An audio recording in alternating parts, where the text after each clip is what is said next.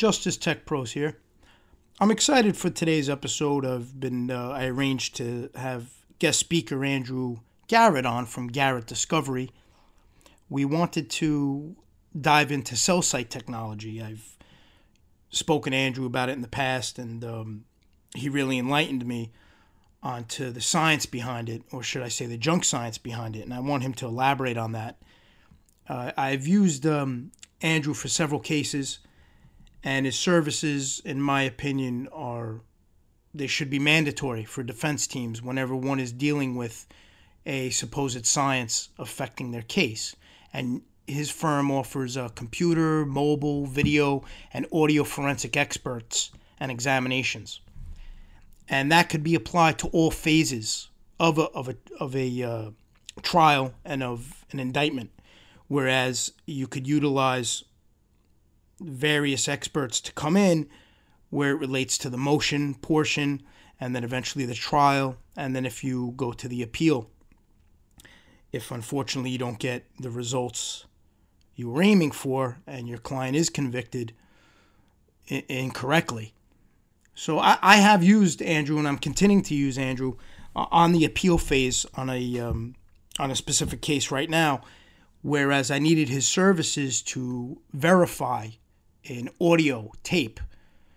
I touched on this where the prosecution, the government was trying to say that a specific tape was referencing our client, and when in reality it wasn't. The words that they were trying to state were inaccurate, and the defense team knew they were inaccurate, so we need an expert to confirm that and enhance the audio to prove that.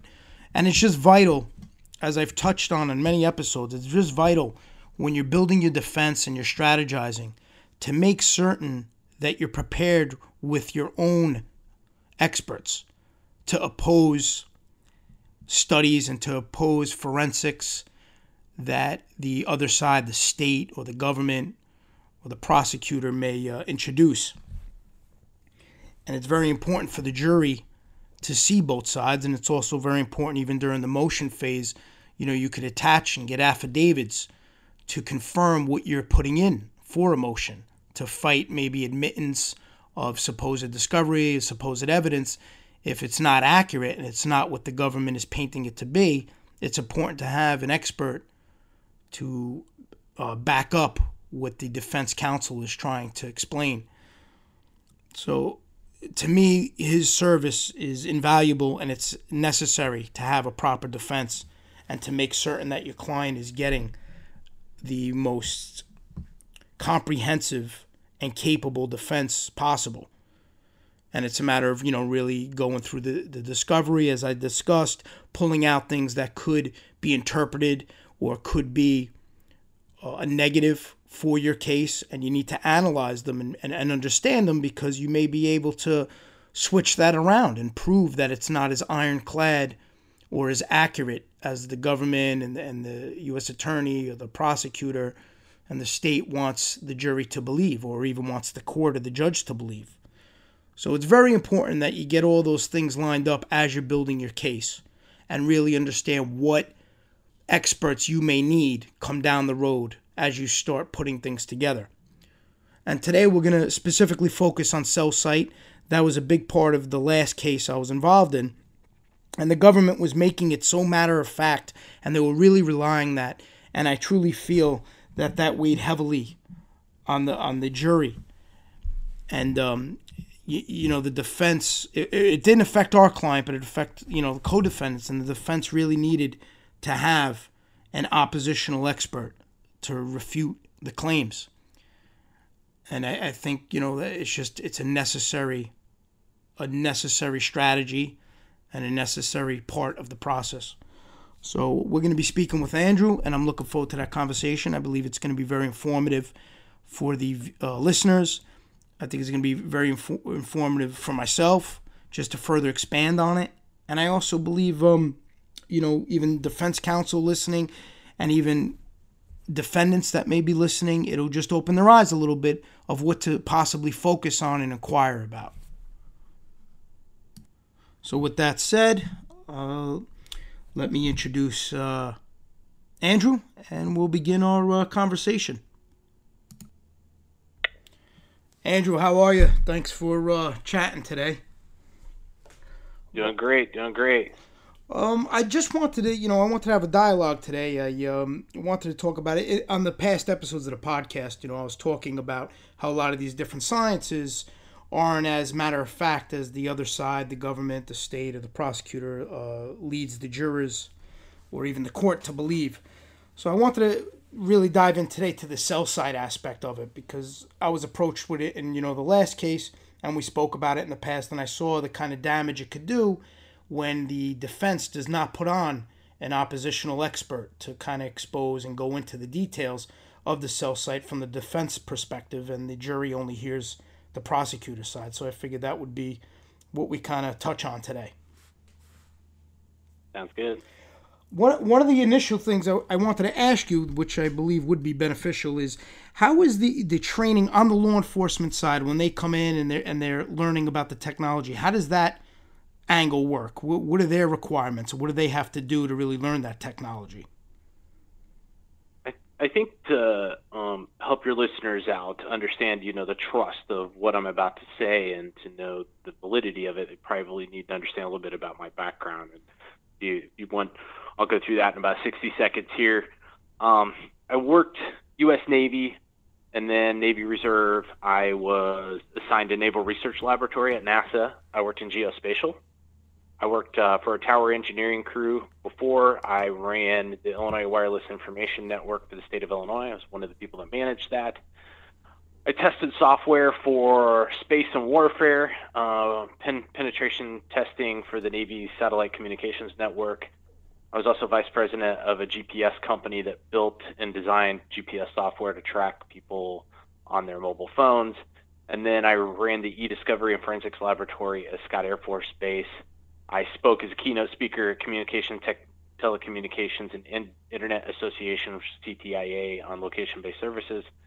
Member of the FBI InfraGard, 10 Criminal Defense Lawyers Associations. I'm also the president of Digital Forensic Community, and I've testified between reports, oral testimony in depositions, hearings, and by report over 215 times in 13 states, and been certified as an expert in over 13 states.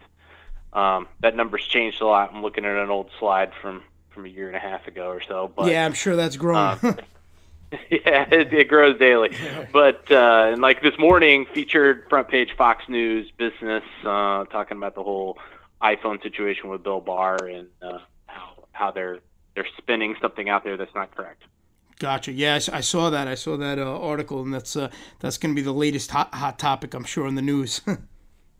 Oh, it is. So here's basically kind of what's happened is there's a junk science. It's using call detail records to determine the location of somebody with any accuracy is just not possible. It's not rooted in science. What it is it's a alleged science that law enforcement came up with years and years ago, and then they decided to build their own training schools, their own classes around it. Then former law enforcement officers built their own software companies, and the companies that are doing the mapping of this stuff are all former law enforcement. I don't know anybody that's not former law enforcement. They basically took a bad science and created an industry out of it. And I think it'd probably be best if we get into kind of how it's done. Absolutely. How does law enforcement do what they do? And basically what goes on is when you make a phone call, your telephone, mobile phone, has a billing record associated with it. The reason it has to have a billing record that has what cell phone tower you is because the cell phone towers, most of them aren't owned by the cell phone company. They're leased. It's an antenna that they're leasing, or they're leasing the physical structure and they're putting their own antenna on it, and they get charged per phone call. Gotcha. So many years ago, there was a thing called a joint interoperability agreement. And this interoperability agreement was between cell phone carriers. So when you were traveling along on AT&T and you wanted to roam on T-Mobile's network, you could do so, which gave you better cell phone coverage. So a lot of people signed agreements. And basically the big five, we call them mobile network operators, signed agreements, and then everybody underneath them is what we call a mobile virtual network operator. There's about 320 of those that are the Cricket Wireless and companies like that actually own nothing. They're just a reseller of somebody else's service is what they are. They're a label on a network. I see. So what they did is you have a billing record. So you buy a cell phone, or go to Walmart, you buy yourself even a prepaid phone. You go out, you activate it, and then it activates for a certain tower, and that tower becomes what you call your home tower record.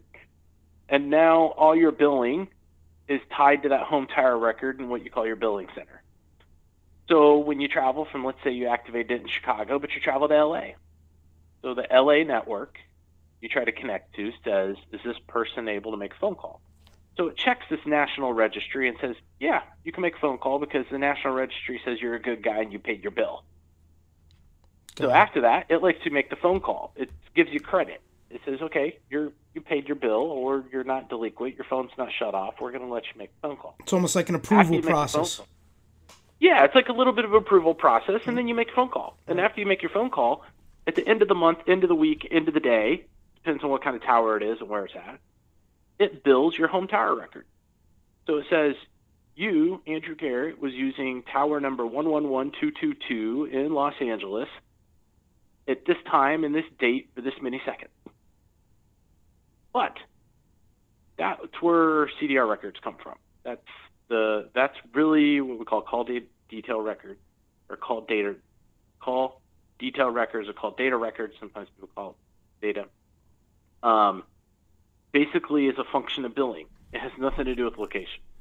Wow, that's incredible. There is other records, and yet they put it off in a different way. That's incredible. Yeah, there's well, it goes a little beyond that. It goes. So what you do is, if you ask me the question of, can I say that somebody was in the area of one tower and moved to an area of another tower and they're geographically 50 miles apart, the answer is yes. I can answer that question because I can see that you build on one tower and build on another. But there's all kinds of funny stuff that happens when towers are next to each other. You've got trunking, you've got banding issues. So a banding issue is, for instance, a tower may be a 2G, 3G, 4G, 5G tower, and each one of those G's per se is different technology, and it has a different footprint. It broadcasts differently. So you may be able to be 10 miles from the tower on one technology, but only be 3 miles from the tower on another technology, but your call detail record doesn't answer that question. It tells you you're on that tower. It doesn't tell you which technology you're using, which changes what we call the radio frequency footprint. They call them RF propagation maps, what they call them.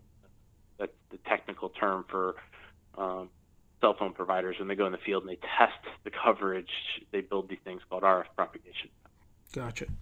And that's kind of like how this all started, was billing. And if you notice now, when the call detail records are delivered to the police department, when they issue a subpoena for these records, at the very bottom, that often gets whited out, it says these records are not to be used to determine location. Yeah, well, you hit the nail right on the head with getting it whited out, because a lot of times that's missing when the defense gets it as part of the discovery. Yep, all the time. Or they get only part of it cut and pasted out in a report, and they don't actually get the source data. Right. Yeah. Well, what they'll do a lot of times too is turn over an Excel spreadsheet, which would be populated on the government's end. They'll turn over the Excel spreadsheet with all the figures dumped into there, so it's not the original printout or the original report. So what do we? As a defense firm, there's ways to counter this. There's multiple ways you can counter this. Some of it is somewhat embarrassing to the government for what they're doing and how they're using this data. But this data is useful. It's just not useful for what they're trying to use it for. There's urban planning. There's the CDC uses it to determine how many people they could move out of the city if there was an outbreak of like Ebola. So they use that data they get from the cell phone carriers to determine how long it would take to move people in an emergency from one area to another. Gotcha. And it's good for that because you can make some estimations, right? You could do some calculations and some estimations. But to say that Bob Jones is standing on the corner of 6th and Main Avenue, that's just not possible. Not using CDR records. There are other records that can get you more detail of where somebody's located at, like what we call PCMD and NELOS records. But those records have a short shelf life. They only get kept around, a week and a half, 2 weeks sometimes. And the reason is that is used to determine the health of the cell network, and the carrier only needs it for a short amount of time. So their need is very, very short, and it's a lot of data. So they don't want to keep it around forever. They would have a real storage problem. And so if somebody gets murdered today and the FBI needs to know about the cell phone record of this person, they could dump out those NELOS and per call management records, and they could get that stuff very, very quickly and, within a couple of days, and then they can continue monitoring that on a day-to-day basis if they're trying to track or find something. But if it's 2 weeks out, or oftentimes when somebody's trying to defend these cases, you're talking years later, right. 6 months, 2 years later, those records are gone. So is that why then they default to the CDR? Is that do they almost try to use that as a replacement and try to give it a little more validity than it actually has? I think what it is it's in a lot of cases I see, this is the only thing that places the suspect at they allege this is the only thing that would place them at the crime scene. They may have nothing else. This may be the only thing. The problem is you have a cell phone tower. It may have a footprint of 20 square miles, and I hear this language all the time used in court that, John Doe was most likely located at the corner of this and corner of that. And I'm like, based on what? The footprint's 20 miles. He could have been of one of 6,000 houses, 1,100 businesses, and 4,000 toilets at the time. I mean, you name it, he could have been anywhere, right? I mean, they can't pin him there. They can't. They could just say he's in the area. And not only that, most of the time they could say he's northeast of the tower somewhere, and they can't even answer that because let me tell you why.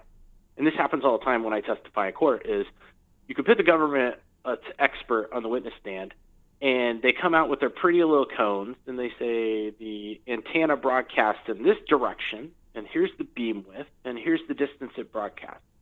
And then we go in the field and test, and we're a quarter mile, half mile, 3 miles, 2 miles, whatever it is, outside that cone, and we take measurements and say, I can make a phone call right here, and we make a phone call.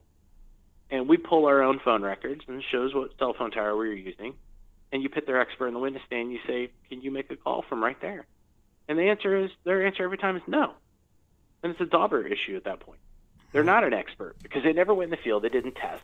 They didn't do any scientific basis for anything, any scientific tests for anything they did. They're simply relying on the cell phone carrier's data to say somebody is at a certain location.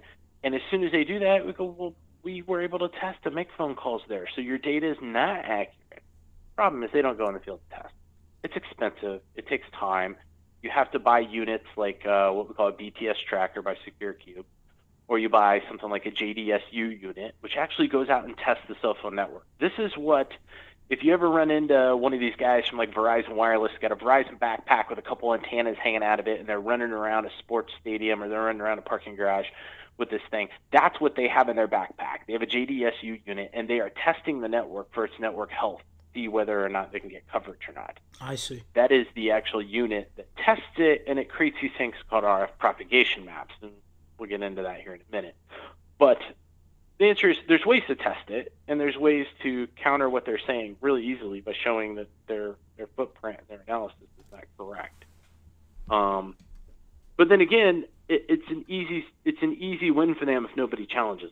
Yeah, that's the problem I see. I mean, you summed it up right there. That's the problem. If they get on and they paint it only one way and there's no opposition to that, the jurors, just by human nature, they get enamored with a quote-unquote expert, So if there's nothing to challenge that or nothing to show the other side or the reality of it, that's where the problem is. And I see far too many times defense teams where they're not putting on an oppositional expert, and they don't realize the damage that it's doing by not doing that.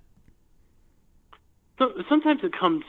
The reason I think that sometimes defense experts aren't hired is, one, it's costly. Yes. And it's costly because it's a science. You don't go get a DNA test done without a DNA lab that costs millions and millions of dollars. And if they didn't test, if they didn't run DNA on 5,000 people a month, then they couldn't make any money. Well, forensic experts aren't doing 5,000 cases a month. You're getting one person that does, a dozen cases a month, and they're buying these very expensive tools. Some of these tools are $30,000, $50,000, $100,000. In our laboratory alone, we have about $2.2 million worth of equipment. That's not cheap. And some of these tools you only use twice a month. So, but you need them for the cases you're working on, but you're up against the FBI and the state police and local law enforcement that have unlimited budgets sometimes, especially when it comes to cases involving murder and things like that.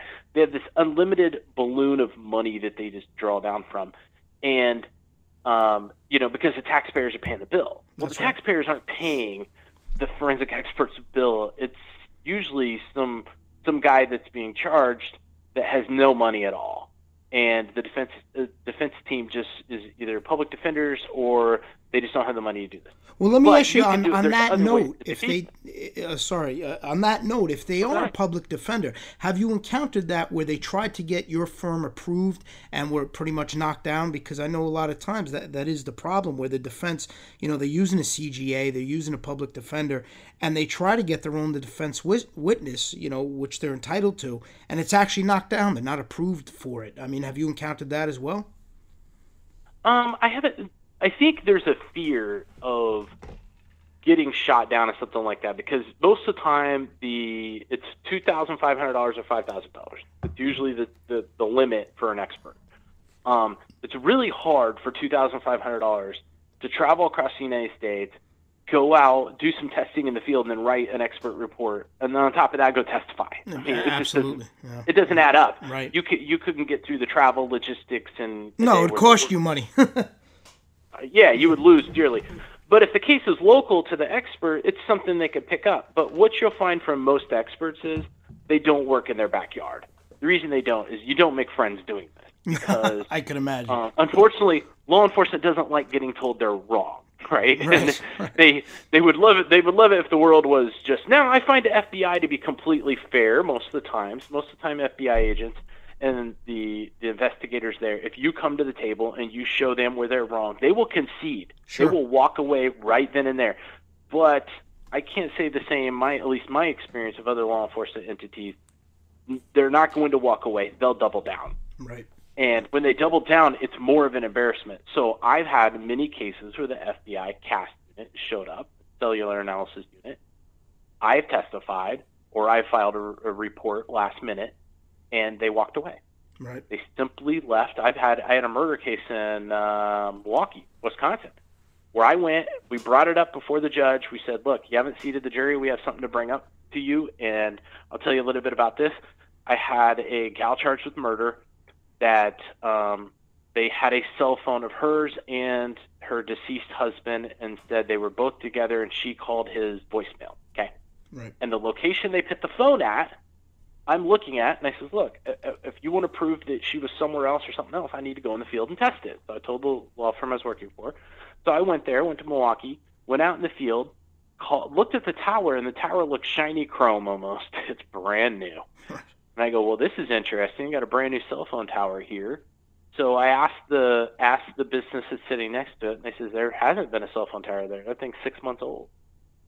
Pretty new. And I said, well, this is from 2 years ago. So I called the 800 number on the tower. I had the Network Operations Center dispatch me out a network engineer. I told them I had a problem at the tower. Well, the problem was me. Nobody else. Right. So they sent out a network engineer. Usually these network engineers are located within 30 miles of all the towers they work on. They have like a geographical range, and they drive around these trucks that have the Verizon logo on the side or whatever they do, and they got a bunch of equipment back. Now, Verizon, you're thinking, well, just Verizon. I'm not picking on Verizon, but Verizon also offers their repair services to other cell phone carriers. So they may actually manage like the whole tower, but there may be other carriers in the same tower. They're just the engineering crew that works on the tower. I see. So I have this engineer show up. His name's Mark. And I'm talking to Mark, and I says, hey, do you have an RF propagation map for this tower? He says, sure. Pull it up. And I says, do you have it from 2015, July? He goes, yeah. He goes, matter of fact, I got that subpoenaed one. Well, that's kind of funny because I've never seen it. Right. And we're about to go to trial in 3 days. So I get this map, and he prints it off to me, and then he gives me the email sending it to the subpoena compliance department of T-Mobile. So we get to trial, and we don't have this map. T-Mobile never provided to law enforcement. Law enforcement wrote the reports off the CDR data they got from T-Mobile, but they did not provide the RF propagation map. The RF propagation map has a big old black hole right in the middle where they say the cell phone was at, which is a rock quarry, which is 305 feet underground and has no line of sight with the tower. Not only that, the CDR data they were using was based off a cell phone tower that didn't even exist. That tower number didn't even exist at the time of the murder. Wow. That's how horrible this was. So we take it up. I could say they probably weren't happy with their engineer for handing me all that data, Yeah. but I get told exactly why they didn't give it to the FBI. It's real simple. Because if the public knew what the actual cell footprint is for coverage, they would be suing them for advertising falsely about their coverage area. Incredible. So you don't want to share out the engineering maps, and I say these are the maps of testing the network, that says they don't have cell phone coverage in a small little town, but they're selling people in that town cell phone.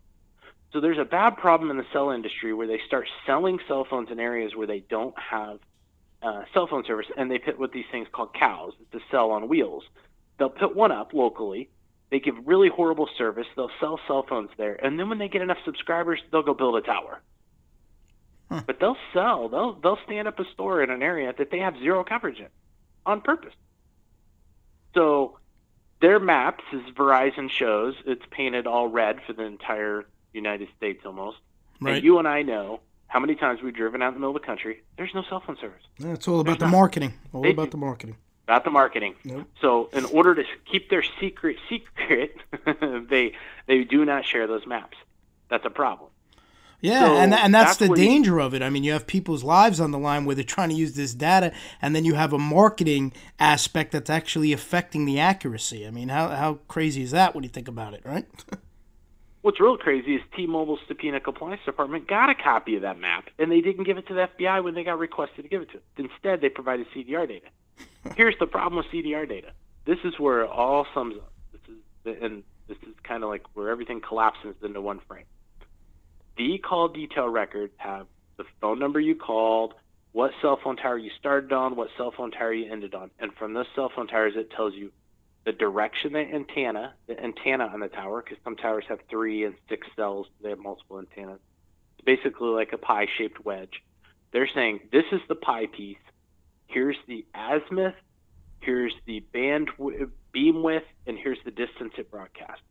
That data is based off of the FCC application to build the tower. Let me repeat that. The FCC application to build the tower. That is not even. That's equivalent as me saying, I know for a fact, scientifically, I can stand in the witness stand, raise my hand and say, a Corvette can go 145 miles an hour, and it's stable because I read the brochure.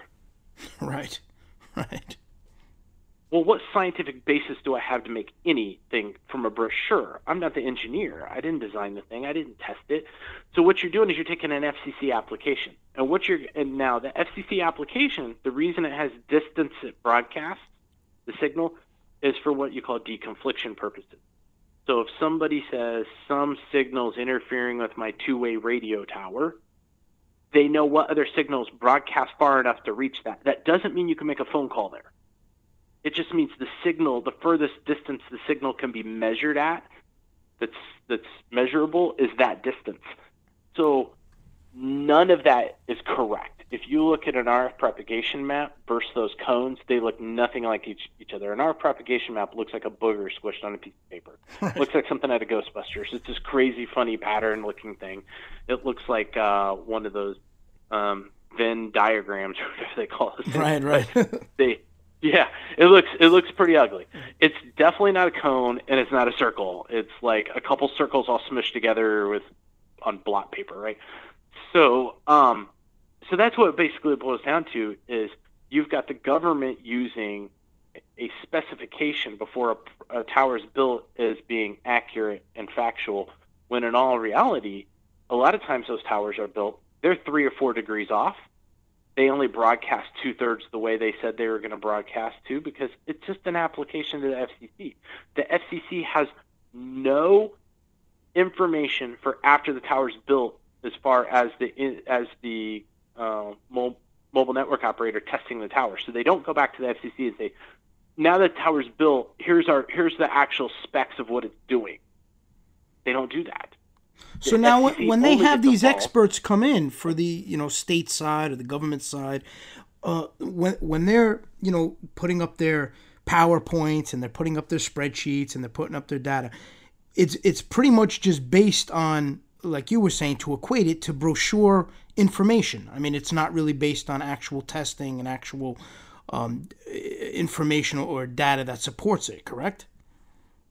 Correct. So if you take a look at, there's a case, U.S. versus Antonio Evans out of the Seventh Circuit. This got brought up. We says, hey, we got a problem here. This is not based on any scientific data whatsoever. Nobody tested this network. You're basing it off of the specification. And in that case, the Northern District of Illinois ruled that granulization as a theory can no longer be used. So they pretty much ruled that it is a junk science. It ruled that it's a junk science. And they're not the only court that's ruled that. The problem is you have to have somebody like me that goes to court to explain this to the court. Otherwise, this stuff sounds pretty sexy, right? I mean, Absolutely. Somebody comes in, they come up with these pie charts, they do all this stuff on Microsoft Maps, and they show you all this information. They give you a picture of the tower. They talk about cell phone technologies and all this stuff, and it sounds great, right? It sounds like a science. Right. Like all this technical mumbo-jumbo. At the end of the day, I'm like, have you ever seen the tower? Did you ever go look at it? Did you ever go test it? Did you ever measure it? They go, no, we relied exactly on the CDR data. Well, you know where that CDR data actually came from? They don't know. Right. And a lot of law enforcement will say they don't know. Now, I've been to some forensic conferences over the last couple of years, and I've had the companies stand in front of me that sell software that plot the location of somebody based on cell phone towers. And they say, here's the pie shape, and they could be anywhere in this pie, right? And they've admitted in front of everybody that this is just to be used to do kind of like a general location. If somebody was traveling from east to west, north to south, they were moving from here 20 miles over to here, you could answer those questions. Right. That you could go to court and use. But can you say somebody's in an apartment 1F on Cermak in downtown Chicago? The answer is no. But that's exactly what they're using it for. They're saying, I often hear law enforcement say, well, there's a high likelihood or the high probability that the person was at this location based on the cell phone tower record. I just had one, just a case this a little bit ago, where a guy got accused of trying to kidnap a girl. Right. And they said, based on the cell phone records, he was in this area. Actually, I was able to say from the cell phone records, the tower he's using just prior to that and the tower he's using after that, if you take the distance between the two, if you take the RF propagation map and you measure the distance between the furthest signal reach of both those and drive between, he would have had to drive from one to the other directly with no stops whatsoever, because at the time he got, the girl said he was trying to throw her in the back of the car. He was actually, I got him on video checking in his workplace at a hospital. So we said, and based on the location, they said it would have happened unless he was driving George Jetson's car. It couldn't have happened. But Right. when you single out one specific ping off one tower at one time, yes, he could have been driving by. But there's no way he could have diverted to the area they were at based on the distance and speed and calculations. There's just no way. It wasn't possible. And then when the girl gets challenged with that in the witness stand, she goes, yeah, well, the guy who did this to me had a full beard. He walked in on video in his workplace with no beard whatsoever. So that, and in a whole different set of clothes than what she said he was wearing, and he was about 4 inches off on height. So clearly the person that got fingered for this off of Facebook wasn't the person who did it, but the prosecution wasn't going to back down because they had this cell phone data, and it told them exactly where he was at. And he must have been the suspect because he was in the middle of a cell phone area that covered 10 square miles, and there couldn't have not been another 6'2" black guy there. Right. Yeah, and that's the problem that I even see when you counter. You know, when you show the flaws and you show the holes and you show how things just aren't accurate. Unfortunately, a lot of these prosecutors, they just don't give up. They'll keep going with it and they'll try to talk around it, and that's the problem. I mean, you figure anybody with common sense, I don't know. My philosophy is this: if you believe maybe you did make a mistake and you have the wrong guy, wouldn't you want to only get the right guy? I mean, isn't that the job, to prosecute somebody who is legitimately guilty, not somebody who's innocent? But it seems like ego is a dangerous thing, and they'll just keep going on that path regardless of what the evidence is telling them. We got a big problem in our industry, and I think we'll reserve it for another podcast, but you have a big problem because our industry is supposed to be rooted in science. Science wins every time. But unfortunately, there's this huge divide that law enforcement's created between what they call the law enforcement science and everybody else. So basically, the word on the street is, if you're not law enforcement doing this type of work, you must be lying. Well, you don't do that to the guy processing DNA at the third-party laboratory the state uses. They don't go to him and say, you must be lying because that's not the guy we wanted it to be. That doesn't work. Nope. But somehow in forensics, you have training schools and they're law enforcement only. You have software that's sold to only law enforcement. You have software vendors that are being told by the DEA that if they sell to anybody but law enforcement, they'll cut all their contracts. Well, if you're looking for the truth in the matter, there's only one truth. So why does it matter who does it? Exactly. It almost shows that, the agendas of flooding, and that's the problem. And I don't like to assume the worst, but that just leads you to believe that they're really not looking for the truth when those type of things happen. Because like you said, who cares who's doing the testing? Who cares who's doing the analysis? You just want the most qualified individual. And if you're not going down that route, there's a problem.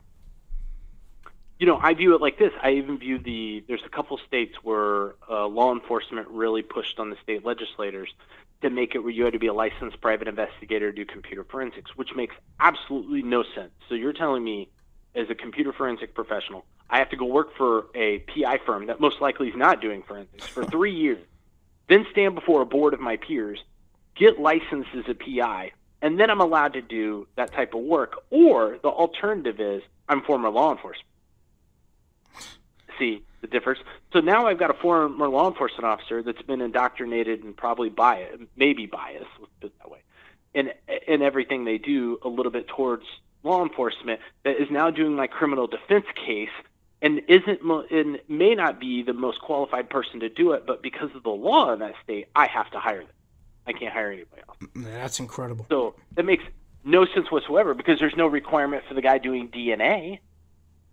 There's no requirement. It's actually just shifting former law enforcement or a PI. Yeah, it's actually just shifting it where it's stacking the deck in one-sided favor. I mean, and it's amazing that people don't see this, and I'm sure people aren't even aware of these type of things. That's the problem. It is, and I've been beating the drum for a while now. I've had the conversations with the DOJ. Some of the senior leadership had no idea some of this is going on. They shaking their head. They're like, "This is not possible." And I'm like, this injects bias into the system. We are supposed to be scientists. We're supposed to look at the data. We're supposed to report on the data, not have any bias whatsoever. And then you get these cases now where sometimes the courts are saying, well, Mr. Defense Expert, you couldn't possibly be an expert and defend this case because you've never been to this training school. Well, guess what? The training school is only offered to law enforcement. Right. So how could you be to that school? But that training school is based off of a science, and if the science is not peer-reviewed by the entire community, not just law enforcement community, then it's subject for Daubert or Fry. Throw it out.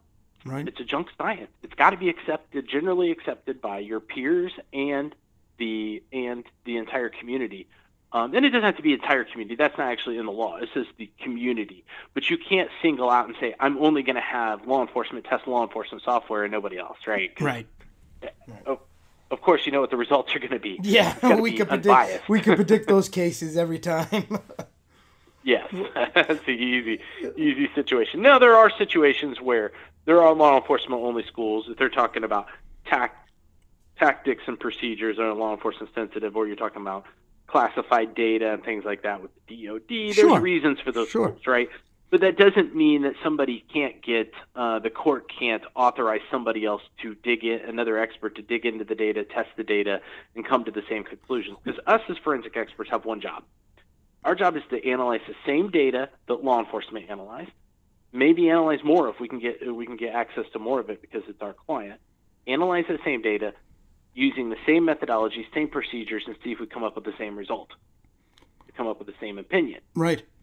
If it's different, then that's where you challenge their expert in court. If it's the same, then you've just validated their result. Right. And that's actually my gripe, so to speak, is that there's no problem with those things. There's no problem if you want to have the law enforcement training, because I have no problem with any of that. Where I have a problem is then when they exclude anything that doesn't fit into that one umbrella. That's the problem, when they try to make it that it could only fit into that one puzzle, and if they're not doing it and they're not completing it, then it can't be counted and you can't be utilized. That's really where the problem is, and that's where the disconnect is. And what's bothersome is, jurors just aren't aware of these things. They don't understand what goes into these things, and when they see the experts get on the stand for the prosecution side, they're just enamored. And we just had a case now. You could tell every juror, everything that came out of the expert's mouth on the government's end, it was like gospel to the juror. And if it goes unchallenged, that's a huge problem. That's a huge blow to the defense. Huge blow.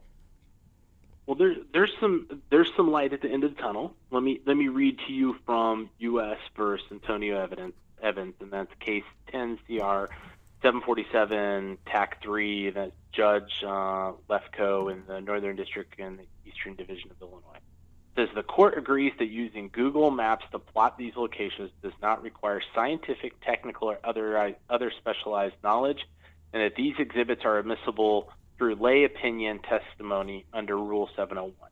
That's because they wanted to inject some maps showing where the cell phone towers were at. That's fine. Then it goes on to say Special Agent Ratchey may not testify concerning the theory of granulization, which the court finds to be unreliable. In addition, the estimated coverage areas contained in Summary Exhibit 6 must be removed before the court will admit this exhibit. There's light at the end of the tunnel. Some courts are wisening up. And it used to be that you could get away with this stuff because nobody challenged you. Think about it. If you went in unopposed, you win. That's right. You can say whatever you want. That's right. Those days are over. Yep. So, well, hopefully that's a little start of a tide. And, what I talk about a lot on the podcast is, unfortunately, it boils down to the individual. It boils down to the judge that you have, what they're going to allow in, how much leeway they're going to get. If they truly are unbiased, if they are biased, and that's the problem.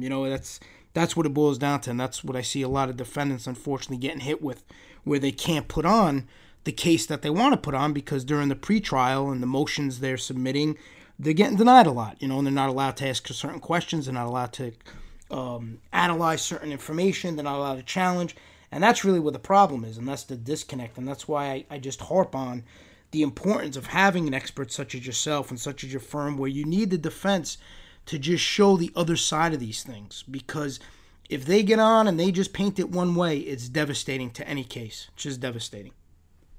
It is. It's the jury shakes their head the whole time and they believe it. And then when we start talking, we start throwing out things like, somebody on this juror, I'm sure, lives in this area. Who's to know that they didn't do it? Right. The mayor lives there. The police commissioner lives there. Are they now suspects too because they live in this cone? It's just it's absurd. And over and over again, I've even challenged the very people that wrote books on how to do this stuff. I've had them in a case where they had to concede that they can't tell you where the person was at. They just know they're in some 20-mile circle, maybe. They don't even know that because, as it says, this radio frequency propagation, it changes over time. Antennas are tuned and changed and altered, and if you don't test it right afterwards, you're not going to get a perfect, accurate reading, but you may get an estimation. So the whole answer is I can give you an estimation, but I surely can't put somebody on a street corner or in a crime scene. It's not even possible with CDR records. I can tell you that they're in the same town. They're on the northeast side of the town. That's about it. Gotcha.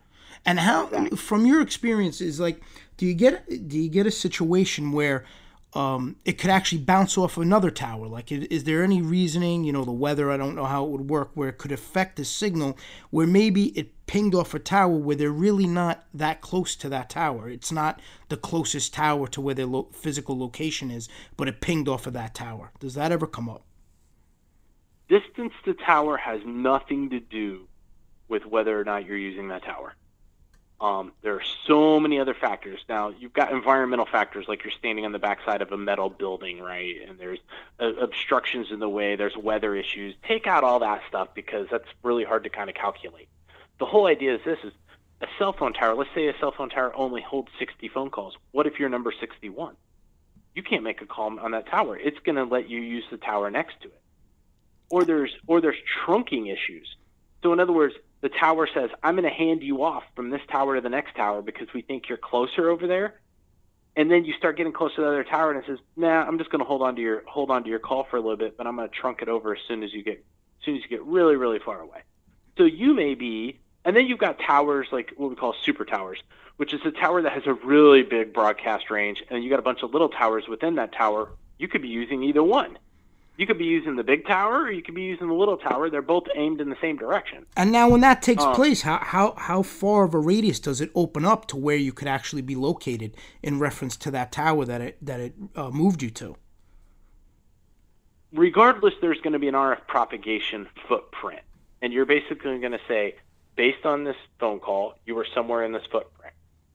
If you were on that tower, there's a footprint for the tower, a big, giant, huge, like egg-shaped looking circle thing, and crazy outer little legs coming off of it, so it isn't a perfect cone or a perfect circle or a perfect egg.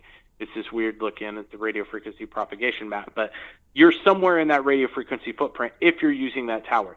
There has been some situations, and it's very rare, that towers have been banded together, so you actually have two towers acting as one. They have the same tower number. Because remember, the tower number has to do with billing, okay? Right. And it has to do with that type of stuff. So sometimes your phone can connect to two different towers, but they're named the same. Super rare, only happens temporarily, and that's something usually it happens when they stand up a brand new tower that's going to replace an old tower. They leave them both running. Gotcha. But it's happened. Right. But the whole idea is we can draw on a map with RF propagation and show you what tower you're using. But if there's other towers that broadcast in the area and they say, well, now you're using this other tower and the other tower, you could be standing still the whole entire time. You didn't even have to be moving. Wow. You could ping off multiple towers standing in the same place. And what kind of radius would you say each tower has? Is there a general basis for that, or does it fluctuate? It depends on what type of tower, what type of technology they're using, what kind of antennas they're using, and then what kind of the height of the tower, those things. There's a website, Spectre site, American Tower is one of the companies that own a lot of towers in the United States. They actually publish that data. You can go in there, and it won't tell you the RF footprint, but it'll tell you like the height of the tower, the type of antenna that's strapped to it, those type of things. Gotcha. Which doesn't really necessarily help you determine the footprint because they could turn the power down on the thing. You never know. Right. It could be full power or half power, those type of things. But in general, most towers can broadcast anywhere from a mile to 20 miles. Gotcha. 20 miles is a large geographic area. So to get an idea, when the police, let's say, have a murder and they have a lost body in the woods, hypothetically, to cover every square foot with a dog of a 1 mile square, it takes 40 people 48 hours. Yeah, so that'll give you a visual of how large that actually is. Yep. 20 miles is going to take a lot of locations you can be at. If you took a 20-mile ring, you could literally put a city with 100,000 people in it. Now you got 100,000 people as suspects, and you know how many locations those 100,000 people could be in, from everything from Walmart to the bathroom at the grocery store. Right. I mean, it could be anywhere. Yeah, well, even when when you get like in the suburbs and that kind of area, you have towns that are right next to each other, so you could have somebody in a completely different town. I mean, that's what's so dangerous, and they don't explain those type of things. They make it that no, this is exactly where he was, this is how he was traveling or she was traveling, and the problem is if it's not opposed, that's what the jurors digest, and that's what really hit home for them, and that's what they make their decisions based on. And I've seen it play out. It's frustrating when you're sitting there and you know a little bit about it. I can only imagine what you go through when you're hearing some of these quote-unquote experts speak, and it's not accurate. You know, I used to hear them speak, but I tend to now, every case I've showed up to in the past about 4 years, They refused to testify. I showed up and they left. Well, that means you're nice, doing something right. You're doing something right if that's the case. I always say this is, if you have a defense expert, the prosecution didn't have the right expert on their end, because if their experts did their job, there would be no defense expert. That's a great way of putting it. That's right. So the more you see a prosecutor's expert in the witness stand, you know that they're not doing the right work. Right. That's the way I look at it, because if there was an ironclad report, it wouldn't do it. Because us experts are not in the business of finding technical I gotchas, get out of jail free cards, right? I mean, that's not what we do. No, of course because not. It's not going to help you in front of a jury. It just isn't. It's not going to help you at a bench trial either. No, it just takes away your credibility. I mean, if you're doing that way. Yeah, they're going to look at you like, it's kind of like, oh, there's a virus in the computer excuse. It's not going to work. Right. You need to have it rooted in science. But if you say, hey, you put him there, but I'm telling you, I can place him also 25 miles from the same place, and you can't tell the difference, that's a big deal. Absolutely. Right? I mean, that's a big deal. They're saying this person was in this neighborhood, and I'm saying, no, how about they were in that city? Right. And then they go, well, that is. Then they ask you the question, isn't that neighborhood within the city? Well, yes, it is. Right. But so is 7,000 other businesses and 150,000 residents, right? I mean, You can't. And you get those goofy questions like, isn't that in here? Isn't that in here? And I said, yes, including this very courtroom, including the mayor's house, commissioner's house, and everything. I could, this suspect could have been anywhere. Yeah. He could have been at church. You can't tell the difference. Just because it's kind of like saying I have a bunch of apples, and just because one's bad in the middle, I can't tell which one's what. I'm just going to say they're all bad. Right. It doesn't work. Right. Doesn't work that way. Well, I tell you, Andrew, this was very informative, and we're going to be doing a few calls because you have a lot of different topics that I think we could enlighten the listeners on, because, that's the purpose of what I'm trying to do here, is just trying to educate the public and open their eyes to what really takes place and basis behind these things, not just make claims without supporting it, but just to, and it's as we were touching on earlier, it's not a matter of just trying to say, well, our side's right or this is right. That's not what it's about. It's just showing the facts, showing actual accounts, showing how things actually work, and going from there, not trying to look at it with an agenda or look at it from one set of eyes. I don't want to scare people off in thinking that this is not affordable. I think any of these cases, when you get cell phone data, regardless of expert, you can always call our office. We'll love to work with you. But if you don't, call any expert, call your office, and have the data analyzed. You're talking a couple hours consulting time, less than $1,000. You're done analyzing all the data, and then they're going to tell you whether or not you're going to bear fruit from continuing down that mission. If they do tell you, hey, this is good because we can place the suspect somewhere else, or we can put a huge gap in time between these things, and they could have been anywhere, they could have drove 10 miles over, those type of things. They'll discuss that with you, and they'll talk to you about it, and then they'll give you a cost on doing everything else. But a lot of these cases now, you don't have to testify. If a defense expert writes a really good report and it's shared with the prosecutor, a lot of times the prosecutor will concede. They'll say, we're not going to use that data. And the reason they do is they often go back to their detective, and their detectives read the defense expert report and go, this guy knows more than I do. This guy clearly can talk to a jury and has a lot of technical experience that I don't even understand what he's talking about, because I've never seen any of this stuff. I've never been part of the FCC licensing. I've never looked at engineering specifications. And it doesn't have to get technical. All the technical mumbo jumbo we attach to the back of the report, and we just reference it, right? Right. But it scares the prosecutors. Prosecutors are really scared to get into that, because then it detracts from usually the rest of their data, right? The rest of the evidence in the case. Because now they're derailed on this one thing that the jury's kind of shaking their head and looking at the prosecutor like, what are you doing here? This doesn't seem right. And then everything else they have, they lose their trust and credibility in. So what we tend to do is, if you do your analysis up front and you write your client a really good letter that could be shared, you could possibly avoid having an expert come to trial. Right, and honestly, somebody's life's on the line, so it's really important to at least do that initial step. And like I said, the initial step is very cost effective and it's not expensive. It's just a matter of making sure whether or not you have something there or you don't, and it's just vital for that. And what would be the best way, any of our listeners, to really contact your firm, Andrew? What's the best way to do that? Through the website, through the email? What would you say is the best way for that? You can always call. If you go to GarrettDiscovery.com, that's GarrettDiscovery.com, there is, if you go to our contact section, there's different offices throughout the United States to call.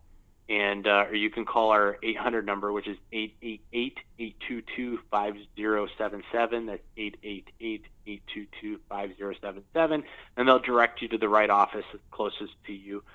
We have offices throughout the Midwest to the East Coast, and one office in Nairobi, Kenya, that works with a lot of banking clients on internal investigations. Well, we'll be glad to help you. We fly all over. We work in multiple countries and all across the United States, coast to coast. Most of our experts are on a plane, 10 to 14 days a month they're traveling, going to trials and testifying. I personally have testified, hundreds of times. Right. And it's I think the last count was 212 or something like that, I think. But we testify not only in this, we work in audio, mobile, video, forensics. You and I have worked together in cases before. Absolutely. Yep. And I've spoke about the different things we've touched on, and again, they could always just contact me, and I'll put them in touch with you. So either way, I mean, it's very important that they have a conversation. I mean, just because these things are just so important and they can impact the case so dramatically. I've seen it play out, unfortunately. And if you don't have that opposition, it really is. It could go south very quickly. And that's why I try to just stress these things to the listeners. It's not even so much as a matter of, well, they're wrong, they're assuming. It's just a matter of getting to the facts. That's all. You just want to make sure whatever discovery you get, whatever information, whatever claims that are being made by the state or the government or the prosecution is accurate. That's all. And if it's not accurate, you have a right to expose that and show the truth. Absolutely. And, we're a different type of firm because we do take training very serious for other experts. So if you already have an expert, if somebody listening to this has an expert they work with, keep working with them if you want. That's fine. Call us in. We'll be glad to train them while we're there. We'll come in, we'll help you, and we'll train the local guy we're at it because he might as well learn something while we're at it. And there's times other experts have taught us things. So we are more than friendly to everybody. We view nobody as competitors. We view them as colleagues. Yep. Anytime, and it's the same thing like when you and I met. We said, let's work together. Let's do some cases together.